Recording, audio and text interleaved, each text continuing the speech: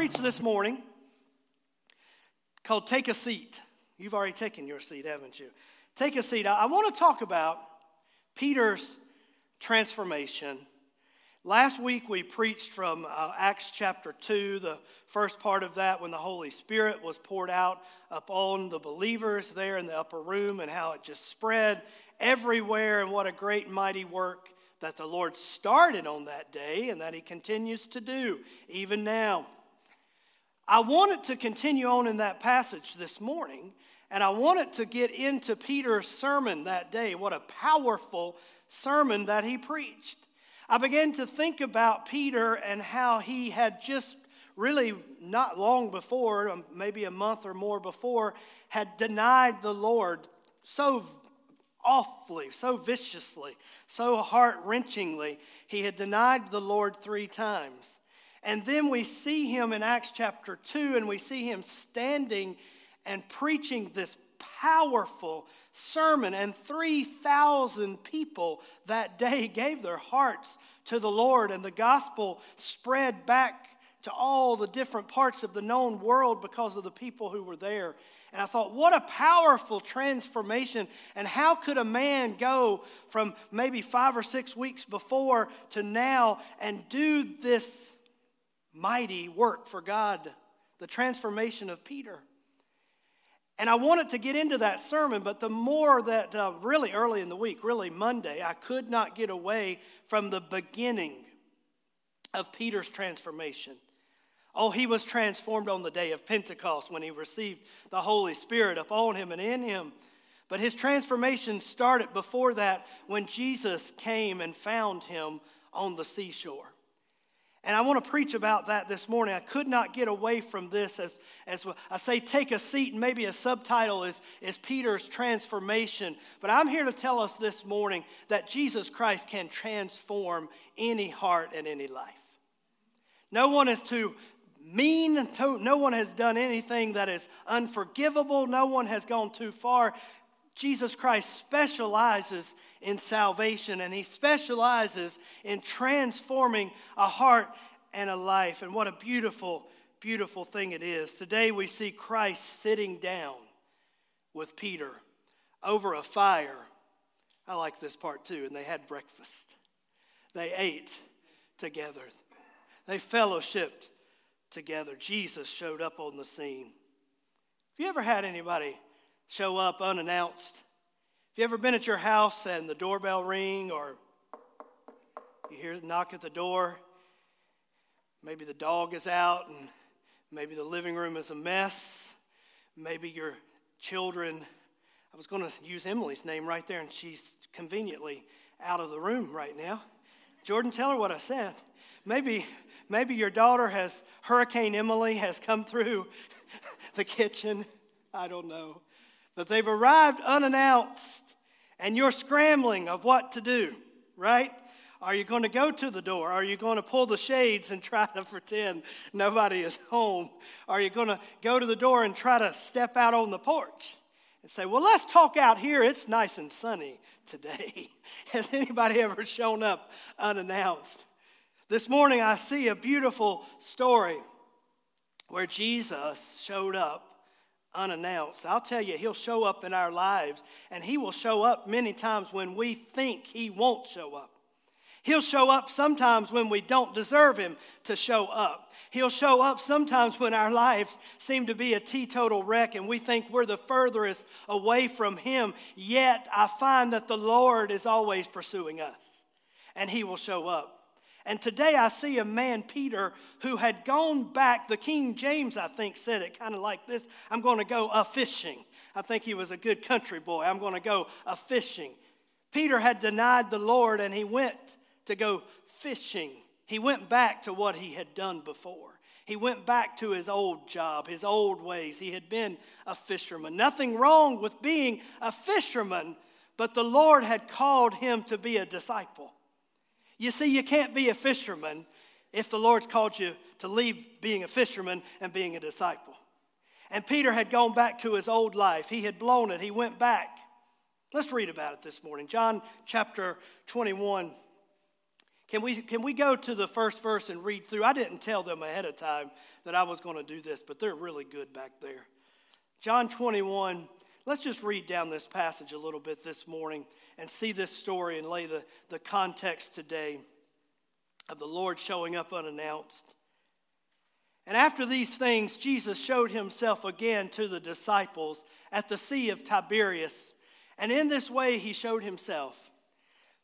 Simon Peter, Thomas called the twin, Nathanael of Cana in Galilee, the sons of Zebedee. See, Peter went back fishing, back to his old life. And as soon as he said that he was going back, several other people, they said, we're going to go with you. You say my life doesn't influence anybody. Our lives do influence people. And Peter was going back. Instead of saying, I'm going to get things right with the Lord and I'm going to be a disciple like I'm called to be, he said, I'm going back fishing. And all of these other people said, we're going to go with you. And the two others of his disciples were together. Simon Peter said to them, I am going fishing. They said, we're going with you also. They went out and immediately got into the boat, and that night they caught nothing. But when the morning had now come, Jesus stood on the shore, yet the disciples did not know that it was Jesus. Then Jesus said to them, children, have you any food? They answered him, no. And he said to them, cast the net on the right side of the boat, and you will find some. So they cast, and now they were not able to draw it in because of the multitude of the fish. Therefore that disciple whom Jesus loved, that's John. So therefore John said to Peter, it is the Lord. Now when Simon Peter heard that it was the Lord, he put on his outer garment because he had removed it. He had taken it off. And then he plunged into the sea. But the other disciples came in the little boat, for they were not far from land, but about 200 cubits, dragging the net with fish. And then as soon as they had come to the land, they saw a fire of coals there and fish laid on it and bread. Jesus said, bring some of the fish which you have just caught. And Simon Peter went up and dragged the net to land full of large fish, 153 fish. I like to say here that this was the greatest fishing story that was never told. Because I just noticed this week how many fish those boys caught. But we don't focus on that. We focus on everything that Jesus did. But it was the greatest fishing story that was never told. 153 fish. And although there were so many, the net was not broken. Jesus said to them, the old song says this, come and dine. Jesus said, come and eat breakfast. Yet none of the disciples dared ask him, who are you, knowing that it was the Lord. Jesus then came and took the bread. Hang on to that word, the bread. Jesus took the bread and gave it to them, and likewise the fish. This is now the third time Jesus showed himself to his disciples after he was raised from the dead. So when they had eaten breakfast, Jesus said to Simon Peter, Simon, son of Jonah, do you love me more than these? Peter said to him, yes, Lord, you know that I love him. He said to him, feed my lambs. He said to him a second time, Simon, son of Jonah, do you love me? Peter said to him, yes, Lord, you know that I love you. He said to him, tend my sheep. He said to him a third time, Simon, son of Jonah, do you love me? Peter was grieved because Jesus said to him the third time, do you love me? And he said to him, Lord, you know all things. You know that I love you. Jesus said to him, feed my sheep. We see a beautiful story of transformation, a beautiful story of restoration, a beautiful story of taking a seat and hearing what Christ had to say to Peter. And he had a beautiful message for Peter. My first point is this, finding the Lord. Is it really finding the Lord, or is it the Lord finding us? Sometimes as a Christian, I like to say, I found the Lord. I'm so glad I found the Lord. And yes, I do as an individual, I and only I can accept the gift of salvation and receive the Lord into my life. So I know why we say that. But you know what? When you back up the train a little bit, he was looking for us all along. He was pursuing us. He was finding us. I see a man, Peter, who had denied the Lord 3 times. A man, Peter, who had been in the innermost circle with Christ. Not just the 12 disciples, he was in the top 3. He was with them when Jesus would pull just 3 of them out. Peter was in the very inner of the inner circle, yet Peter had denied the Lord 3 times. He had failed him greatly, and now he had gone back to his old life and his own way of living, and I guess he just thought it was all over, but for some reason, in his grace and mercy, Jesus found Peter and came to the seashore where Peter was. I believe we could replicate that story over and over again. Oh yes, as believers in this house today, we could say, I have found the Lord. But we found him because first he found us. We loved him because he first loved us. We pursue him now because he first pursued us. John 21, 4 and 5. But when the morning had now come, Jesus stood on the shore. The disciples did not know that it was Jesus. Sometimes in our lives, before we knew Christ, he was working to bring us to himself, and we didn't even realize it sometimes. He was working in our lives and in our circumstances to point us in his direction, and we were not even aware that he was setting us up to bring him to himself in his grace and in his mercy. I like this part. Then Jesus said, children, have you any food? I don't know, maybe it's because I just like food. He said, children, have you any food? Really, when you look at the translation of that and you really take it back, and people much smarter and theologians that have translated that back from the original, he was really saying this: you don't have any food, do you? You haven't caught anything, have you? He's looking at men who had been toiling and fishing all night long and nothing for their efforts. Nothing. And Jesus knew that because he knows that apart from himself, we can really have nothing. And he looked at them and he really said that day, you don't have any food, do you? I don't think he said it sarcastically. When I first saw that translation, that's kind of the tone that I heard in my mind. You didn't catch anything, did you?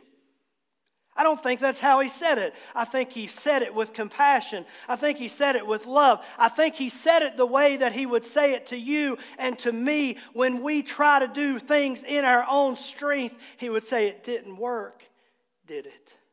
You don't have any food, do you? He realized that without him, they were nothing, and we are nothing without him. And he said, you've come up empty, you've come short, but here I am, I have found you. You may look your worst. Peter was undressed. They had been up all night long. It's amazing to me how that Jesus Christ will show up in a person's life at their lowest point.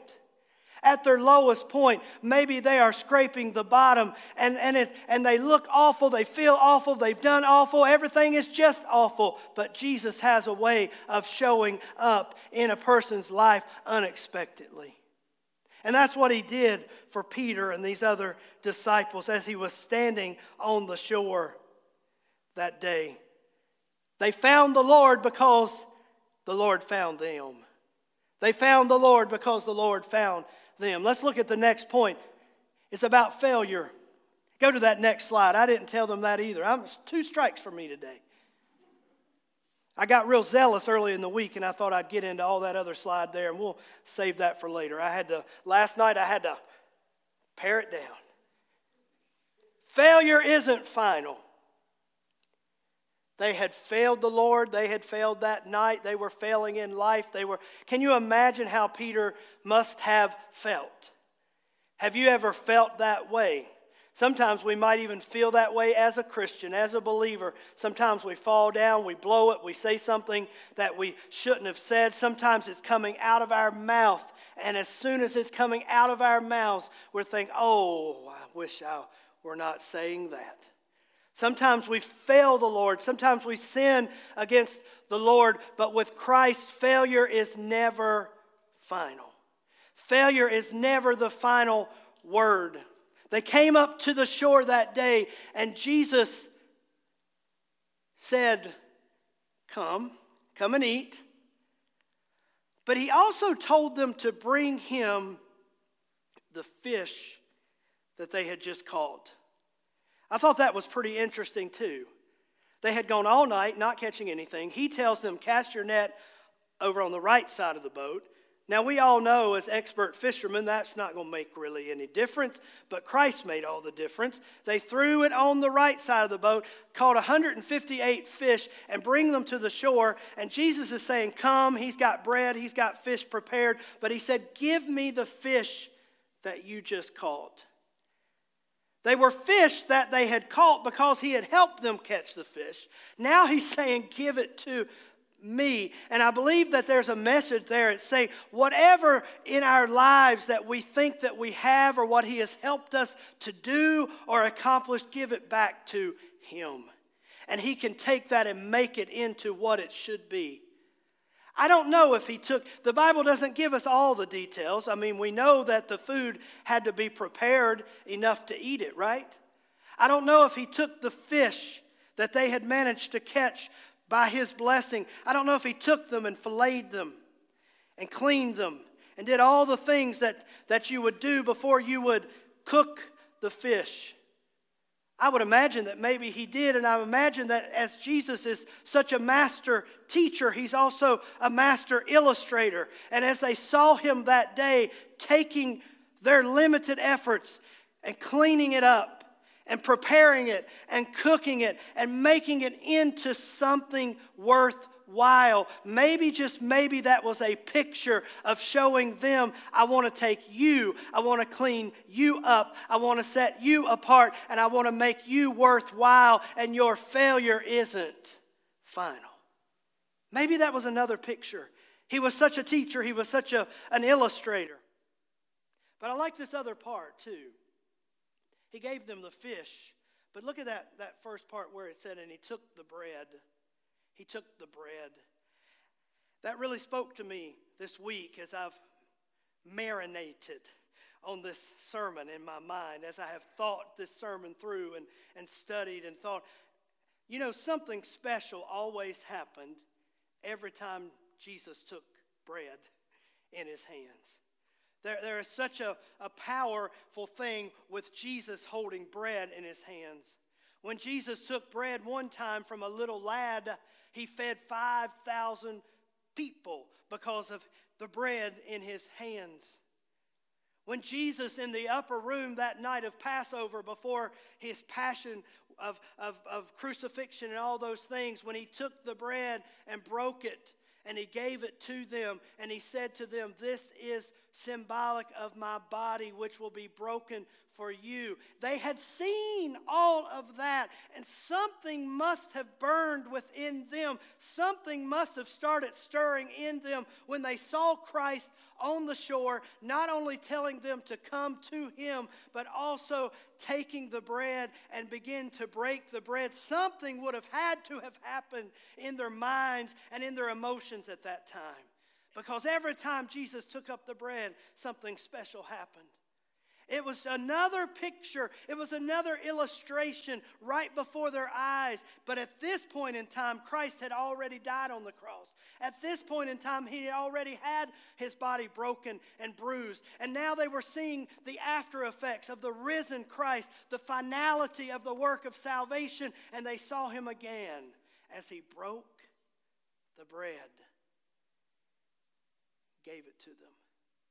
They had to have thought about his body at that point. They had to have thought about, wait a minute, He really did die like he told us he would at the Passover when he broke the bread. Now he's breaking it again. And I see the cross, and I see the blood, and I see the work that he did on the cross. And maybe, just maybe, there is hope for me yet. Because failure is not final. Failure is not final when it comes to Christ. He took what they had and made something out of it. But more importantly, he took of himself and broke the bread of what he has done for them and what he has done for you and me. And in that moment, I think they started to realize that their sins really could be forgiven. And the condemnation that they felt didn't have to stay there forever. Condemnation is an ugly thing. You know, God, through the Holy Spirit, will convict us of our sin in order that we will ask him to forgive us of our sin so we can be restored and move on. That's the work of the Holy Spirit. That's the work of God. But there's a whole different, if I can say it this way, there's a whole different ball of wax when it comes to condemnation. Condemnation is a work of Satan. Condemnation is when the enemy comes with his guilt and his shame, and it puts it up on us and tries to remind us of our past, to remind us of our failures, to remind us of our shame and of our guilt when we have already allowed Christ to deal with that. And somehow in that moment, I believe these old boys, Peter and Thomas and the others, I believe somehow they began to realize, I don't have to live under this condemnation anymore. I can live under grace. And if you're sitting here this morning, if you're watching us online this morning or watching on replay or whatever, you don't have to live under condemnation. He who the Son sets free is free indeed. Our sins can be forgiven. Our sins can be washed away. Our sins can be cast into the sea of forgetfulness, never to be remembered against us again. And if somebody or something seems to be bringing those back up to you, it's not God, it is of the devil. Guilt and shame. We don't have to live under those things anymore. We can live under the grace and the mercy and the forgiveness of God. And what a relief it must have been that day for Peter after he knew he had blown it, after he cursed, after he denied Christ over and over again. Oh, what shame and guilt he must have felt. Oh, what heartbreak he must have felt as he sat there fishing all night. That guilt and that shame, but now he has taken a seat with the risen Christ who has said, give it all to me. And in fact, let me break my bread and give it to you. And let me take all your sin away. Let me take all your shame away. And I want to use you again. I want to tell every single one of us, we have all fallen down. And as Christians, I hate to bust your bubble and take the helium out of the balloon this morning, but we'll probably all fall down again. But it's the grace of God that will pick us back up. It's the work of the Lord Jesus Christ who will pick us back up, forgive us of our sins, and say, I have work for you to do. I have meaning in your life. I can use you again. And that was his message to Peter. That was the beginning of the transformation in Peter's life. And then we go on to see all the great things that God did in and through the life of Peter. So what do? We contact Christ. Contact Christ. Get a hold of Christ. If I could keep with the theme of sitting down for breakfast, why don't I say it this way? Make a reservation with Christ. Is that all right? I like it when my wife tells me she has made some reservations. That's always music to my ears. because I know where we're going. And I know what kind of food it is. And I know it's one of my favorites. But can I tell you this morning, he's already made the reservation, really. And he's sitting and waiting for us to sit down and talk it over with him. I thought about that old song last night, page 92 in the red hymnal. When I was growing up, we'd always say, get out the red hymnal. I don't know why we said red, because that was the only hymnal we had, but we'd say red, just in case anybody got confused. Thought about that old song last night. Red hymnal, page 92, key of B flat. Just a little talk with Jesus. I once was lost in sin, but Jesus took me in. And then a little light from heaven filled my soul. I do have to disagree with the songwriter there. It wasn't a little light from heaven. It was a lot of light from heaven. He made my heart in love and wrote my name above. And just a little talk with Jesus made me whole. Just a little talk with Jesus. That's amazing to me, but he has paid such a great price that if we just sit down and take him up on his reservation, have a seat, have a contact with him, and say, Lord, forgive me of my sin, transform my life. A lifetime of sin and shame in a moment, just a moment, can be changed, forgiven, and turned around. And that's why we're here this morning, isn't it? That's why every single one of us are here this morning. That's why the doors are open this morning. I want to read you a passage in closing. We're going to take communion together and worship the Lord that way. But Romans 10, 8 through 11, when I say contact Jesus. Beautiful passage. Maybe you want to read Romans 10 this week. It'd be a great follow-up. But what does it say? The word is near you. I love that. The word is near you. Can you imagine when they were sitting out in that boat and the first one that spotted Jesus on the shore? I know they didn't know it was him at first, but he was near to them. Somebody said, somebody is right there. Somebody is right there. He's close. But what does it say? The word is near you, in your mouth and in your heart. That is the word of faith which we preach. That if you confess with your mouth the Lord Jesus and believe in your heart that he has raised him from the dead, you will be saved.